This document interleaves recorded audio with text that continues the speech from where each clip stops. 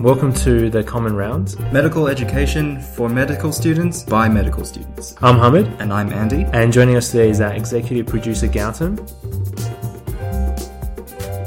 And today our topic is on myeloproliferative disorders. Yeah. I'm really excited. It's a really interesting topic, actually. And it's sort of following on from our talks about cancers of the blood. And I guess this falls into that category. It's very interesting. Yeah. I wouldn't say it's a cancer of the blood. Well, kind of, isn't it? Because you have these abnormal sort of cell growth. Let's talk about it, and then the audience can make up their mind about whether this is a cancer or not. It is a proliferative disorder, yes, to begin with. All right. Do you want to maybe actually define it a little bit for us? Okay. So the myeloproliferative disorders are essentially neoplasms that lead to an increase of mature blood cells of myeloid origin. Yeah. So essentially, you've got lots of myeloid cells that are in their mature form, and that's what essentially the myeloproliferative disorders are describing. Yeah, and I think it's important for us to emphasize maturity as opposed to our AL or ALL, or in this case AML, acute myeloleukemias, which we talked about in our previous podcast. They're completely immature, right? Yep. So you would think naturally that you're producing immature cells, so they might still have some remnants of function, don't they? Yeah, so from my understanding that they work pretty much like what a mature one should work as. Yeah, they're just proliferating much more than what would be normally. So what are some of the common types? So you could probably think of it from like what type of cells you would expect in a myeloid origin. So we've got red blood cells, we've got white blood cells, like the granulocytes, and you've also got platelets from the megakaryocytes. So from these three, you can pretty much name the diseases that they cause. So increased red blood cells lead to polycythemia vera. Increased granulocytes, or the white blood cells, you get the chronic myeloid leukemias, and increased platelets would lead to the essential thrombocythemia. Yeah, exactly. There are some other rare ones that we won't really talk about, like chronic myelomonocytic leukemia or mastocytosis. But let's talk about the common ones. And if you guys are interested in the more rare types, by all means, go and have a read. And if you find anything interesting, do send us an email, and we'd love to hear from you guys. Sounds good. All right. So, Andy, I know, we'll talk about the pathology, but this is generally a disorder of the stem cells, right? So you naturally think that most of these cells would be, all the sort of myeloid cell lines would be affected. How does the naming work then? So definitely. So let's say with the polycythemia vera, although it's the red blood cells that's increased the most, it's important to note that all other types of cells, so the white blood cells and the platelets, can also be increased. So it's not an exclusively red blood cell increased disease. Or to answer your question, actually, so all three of them will be raised in a myeloproliferative disorder, but some of them will be raised more than others. Yeah. And the one that's raised the most will be how the disease is named. Yeah, I think that's a general rule of thumb. Yeah. And I guess we worry about this condition because, one, it can lead to myelofibrosis, which we'll talk about, especially the aggressive subtypes. Yes. And also, obviously, acute leukemia, where suddenly these cells transform into, acquire some sort of mutations along the way and just become far more aggressive. And then you have to treat it as you're treating AML. Yeah. Do you want to maybe talk, is there anything else you want to add before we get into it? I'm happy to dive into it. Cool. Yeah. Let's talk about chronic myeloid leukemia, or CML. Why not? Well, what is it? So it is a increased proliferation of the granulocytic cell line. So you're increasing the granulocytes, but once again, it's important to note that these granulocytes are fully functioning and they're mature. Is that what you had in mind? Yeah, that's pretty much my understanding as well. So I guess, they have matured. They still may have some functioning, as per their normal sort of roles within the immune system. But they just you have a massive number of these, or an elevated level of these numbers. Yeah. Can you tell me what cells would be out of the myeloid, sort of the granulocytes? Because obviously there's lots of different cells that belong to that. What's affected? So the granulocytes, they include eosinophils, basophils, and what's another one? Neutrophils. Missed the obvious one. Sorry. The one that actually has granules. Whatever. Okay, so basophils usually are the ones that are increased the most. Yeah, that's a telltale sign that you might have CML. And I guess the problem with this is that, you're going to have massive sort of expansion of these mature cells within the bone marrow, and that could lead to, disruption of the normal hematopoiesis. Probably not as dramatic as AML, but it can still do that to an extent. Yep. But the question is, how does this come about? Like, are there some genetic changes that it might be carrying? It's a mutation in the pluripotent stem cell. So you have to think back. You picture that diagram of like the stem cell lineage of hematopoiesis, and it's the key stem cell, the one that begins before myeloid and lymphoid cell lines. So it's the stem cell itself that's the problem. And so a marker of that stem cell is a CD34 positive receptor on it. And so that's one thing to keep in mind. So with CML, those cells are CD34 positive. Well, the stem cells would be CD34 positive, but as they develop and mature, then their CD profile changes depending on the cell line that's affected. But the mutation begins at the CD34. At the stem cell, I believe, yeah. Which is interesting. You have to then think to yourself, why is it only the myeloid line that's affected if it's a stem cell? So there must be something else going on. And I don't fully understand, what happens. I have a relatively, a loose understanding, but I can't really explain why that's the case. Yep. What sort of genetic mutations would you expect in CML? Yep. There's a particular chromosome named after a location. Yes. And maybe it was where it was discovered, wasn't it? Maybe. I'm not sure. Okay. So it's called the Philadelphia chromosome.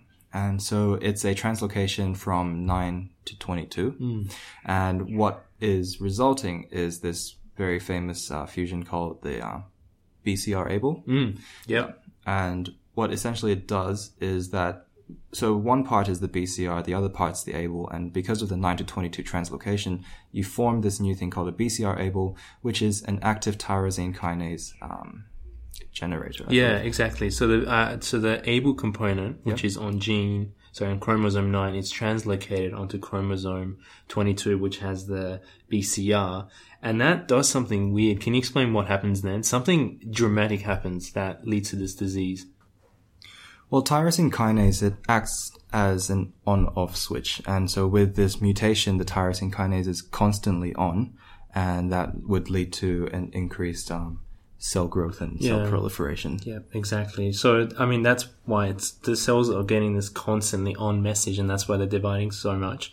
I think this disease is associated with 3 key phases, right? Okay. Can you just remind me what those phases are? So there's a chronic phase, an accelerated phase, and then there's a blast crisis where it mutates from it loses its chronic component and goes into an acute. Yeah, exactly. Attack. So with the chronic phase, about 85% of patients are diagnosed at this stage, and it could be just an incidental finding on a blood work. Okay. And the blood would have about, less than 10% of the blast, which is, there is still some blast because you have this high turnover, but not dramatically like you might expect in AML. Yep.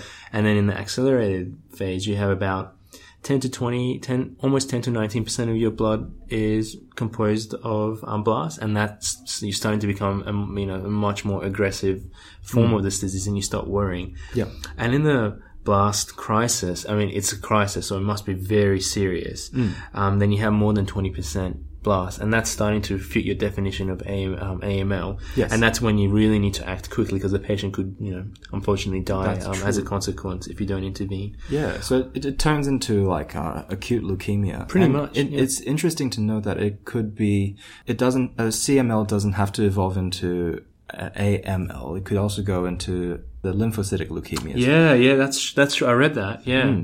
And it goes back to that this was because of a mutation in the stem cell that could have gone to either cell lines. So once again, I think that's really interesting to take note of. Yeah, good point. Thanks for mentioning that. What would be some of the clinical features? Okay.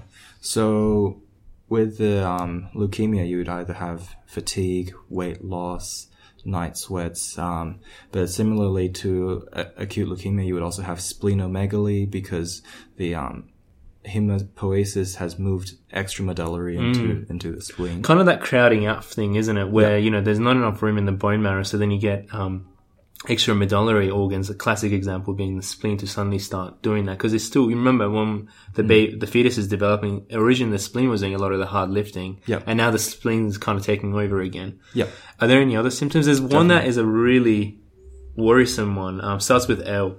What, leukostasis? That's the one. Yeah, so that's when you've got too much leukocytes and they start to they've got intravascular aggregations and they clump together. They could lead to occlusions in the microcirculation. Yeah, so you can start having ischemic hemorrhages and things like that.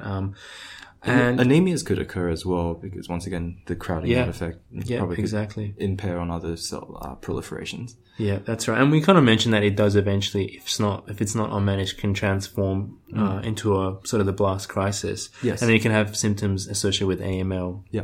So that profound immunosuppression and things like that. Because the cells are then not mature, they're blasts. Yep. And that's why we get worried. How do you diagnose it? So similarly to the leukemias, you would do a bone marrow biopsy to have a look at what's it like in the bone marrow. You would do a peripheral blood smear to look at what kind of blood cells you find outside. And also it would be great to do some genetic testings to find this BCR-ABL translocation. Yeah, exactly. That's exactly what you would do. And you use, techniques like FISH. We'll talk about FISH when we talk about lymphomas. I think that's slightly more relevant there. Yeah. But you just do a cytogenetic study.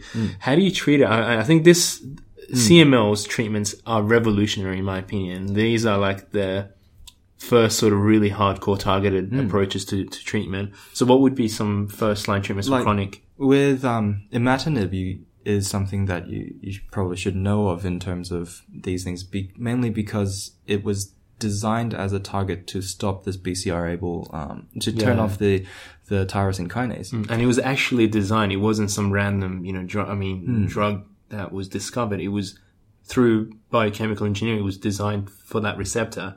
And so, how does it work again? Just remind me. Doesn't it? It inhibits the ATP binding site on the BCR-ABL, the kinase over there, and so essentially it shuts it off. If it's shut off, then pretty much you've temporarily fixed the root of the cause. Yeah. Is it is it a cure or is it a more of a chronic treatment? As I said, it's a temporary thing. Yeah. So once the drug wears off, I think the kinase would reactivate. So you need to constantly give a dose of. Exactly right. True, yeah. The way I remember it is it's kind of like antibiotics, right? If you constantly treat a population of rapidly dividing cells, right? Bacteria can be regarded in that sense. Then there's bound to be one or two naughty cells that develop mutations that make it resistant. And I think over time you can't use imatinib because these cell lines develop mutations. Okay. Thankfully, there are some options, Andy, aren't they? Oh, yeah. What are some, second and third line options, which are more potent at binding and negate that mutation? Can you name me some examples? So, things like, dasatinib or nilotinib. Yeah. I guess you can tell from their names that they're kind of targeted towards it. But yeah, so they're also similar acting things, but just use second or third line in order to. Yeah, and they just overcome the sort of mutations that these cells may have acquired. Because I think there's a pattern in terms of the mutations that they develop as well, which is really interesting. Yeah. So what other treatments are there for CML? There's also interferon alpha, and I think I don't know whether it's commonly used in Australia. I'm not sure whether it's used overseas, but interferon alpha improves the tyrosine kinase inhibiting activity. Okay. There's hydroxyurea as well, and I think prior to the imatinib coming into the market, hydroxyurea was used quite a lot. Okay. Probably now it's fallen a little bit out of favor. Yeah. But what does it do? I think it's for palliation. It doesn't cure the condition. Okay. It just suppresses cell turnover in the bone marrow, and it's like a shotgun. It does all the cell lines. Okay. That's why it's a little bit more problematic. Yeah. Whereas imatinib just targets the CML cells. Yes. But if we want if the patient transforms and goes into the accelerated phase, are there any treatment options for them there?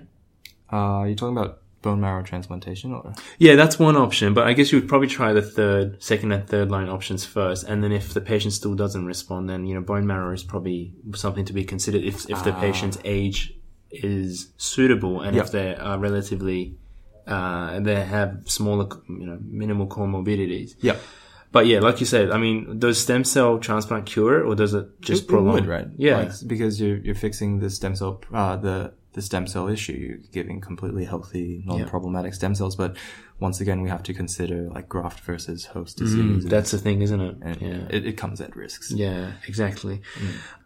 Is there anything else you want to add for CML? I think we've covered. Yeah, we've covered. I think so. That's pretty much sort of what we learned in lectures and what we've read up on. Yeah.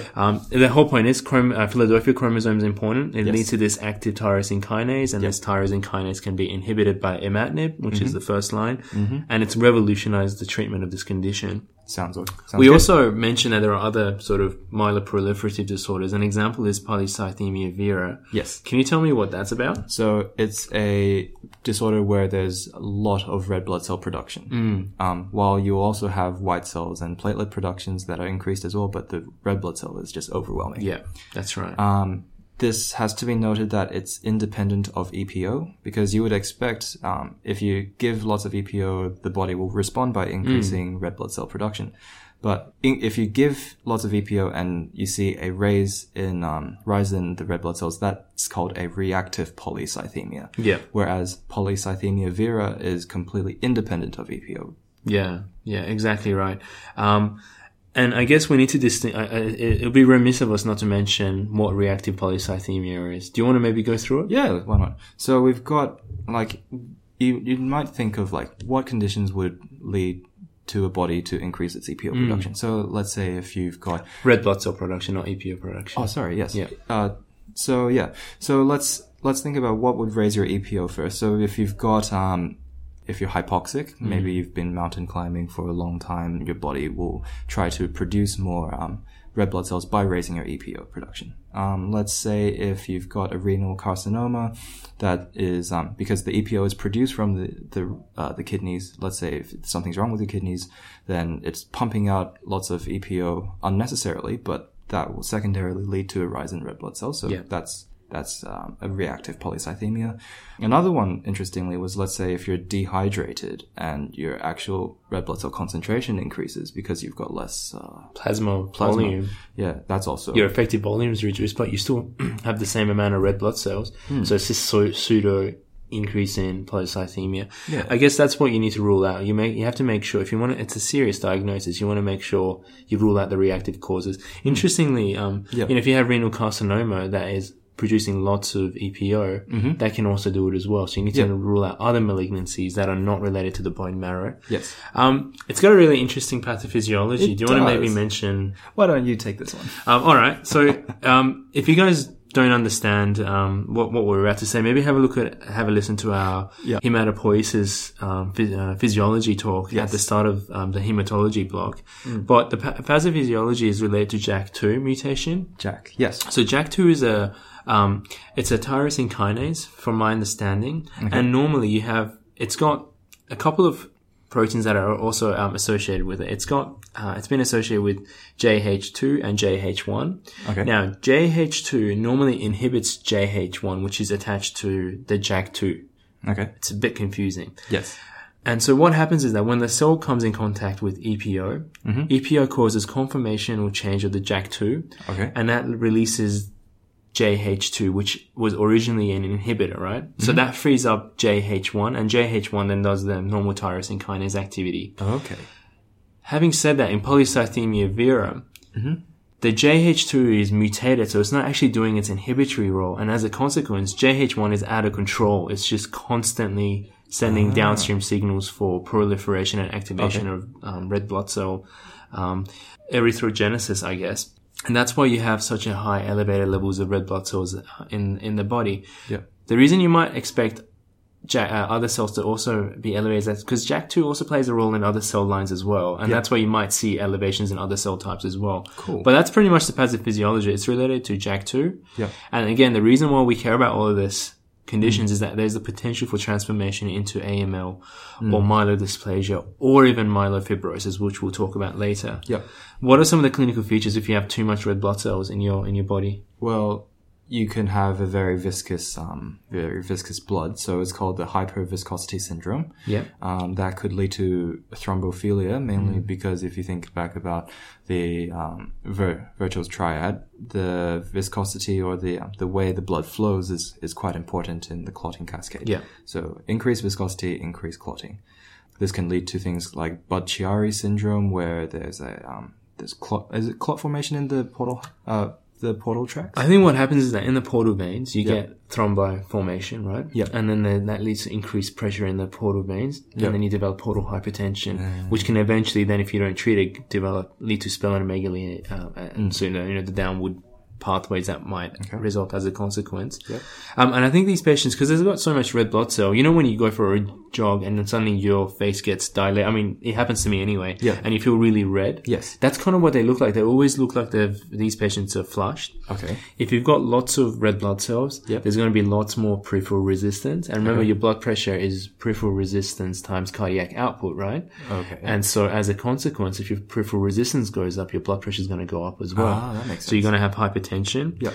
Now, red blood cells are broken down in the spleen. Yep. So if you have way too much of these red blood cells, then you're going to develop splenomegaly as well. Okay. In addition to the consequences associated with portal hypertension. Yep.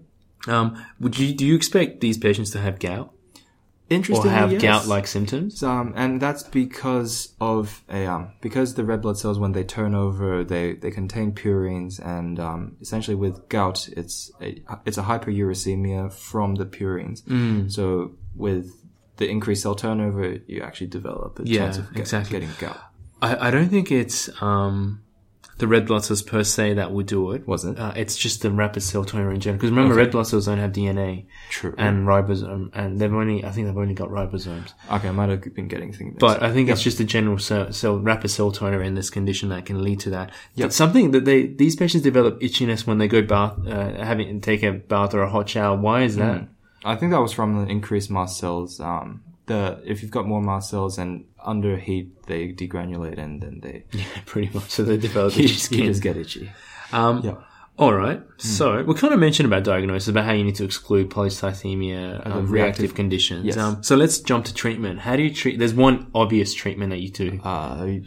You drain their blood, phlebotomy. Pretty much. Phlebotomy. Yeah. And then what does that do to the iron level? Yeah, you can lose iron. Yeah, and so that can be an inhibitory signal for proliferation of these red blood cells, because now they don't have enough iron to build these red blood cells, so it might somewhat slow the disease down a bit. Interesting. Because you're inducing an iron deficient state. Yeah.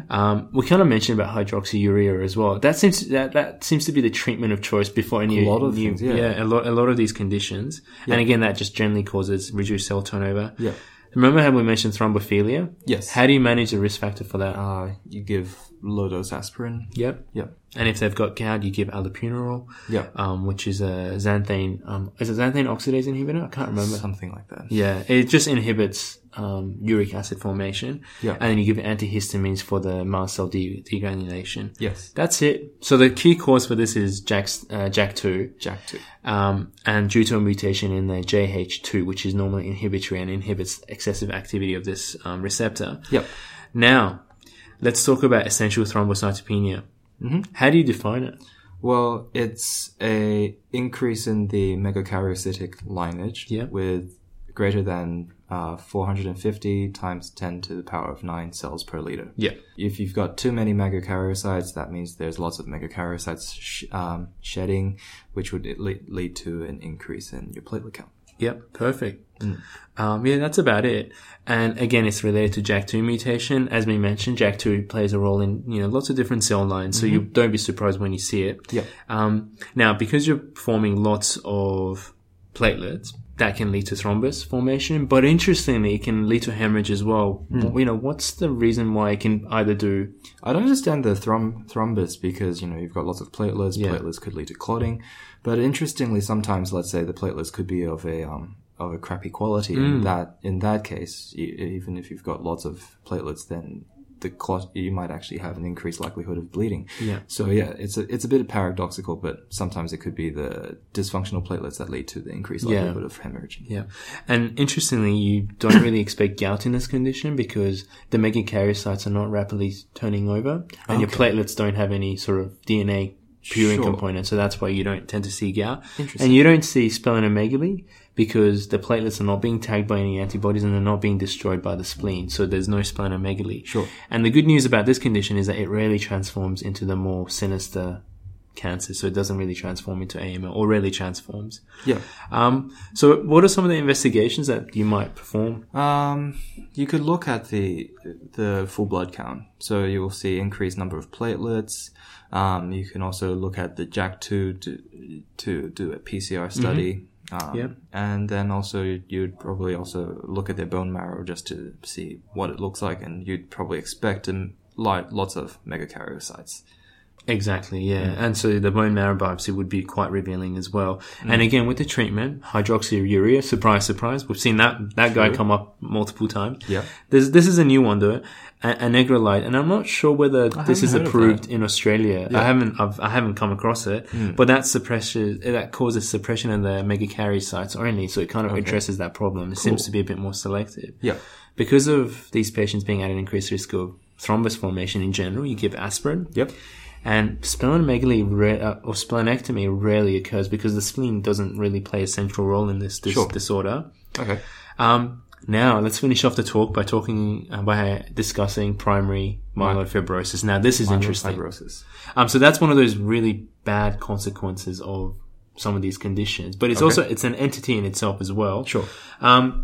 Can you go through what happens? So essentially the myelofibrosis, from the name itself, is a fibrous pathology occurring in the bone. And so I guess the bone itself has lots of fibrous bands that develop within it, and that can affect the space where hemopoiesis occurs.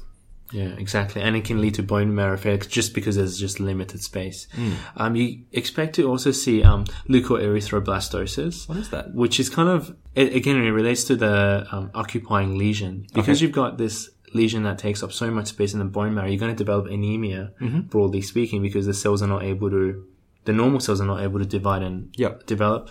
Why do you develop teardrop cells? There's a good memory. There's a good sort of way to appreciate this. So one of the ways that I got taught it was that with the teardrop red blood cells in particular, is that with the fibrous, you can picture like fibrous tissues creating like a mesh within the bone marrow, and the red blood cells that are finally produced have to squeeze through this mesh, and when they get squeezed out, they form this like teardrop shape. Yeah, that's how I learned it as well. Yeah, so it's that poor red blood cells getting squished through this, fibrotic bone marrow. It's just it's making you cry, the bone marrow. So that's, you get teardrop formation. But what's the actual pathophysiology associated with this condition? Apparently it's due to the proliferation of either megakaryocytes and granulocytes in the bone marrow that produce this PDGF production. Yeah. What's PDGF?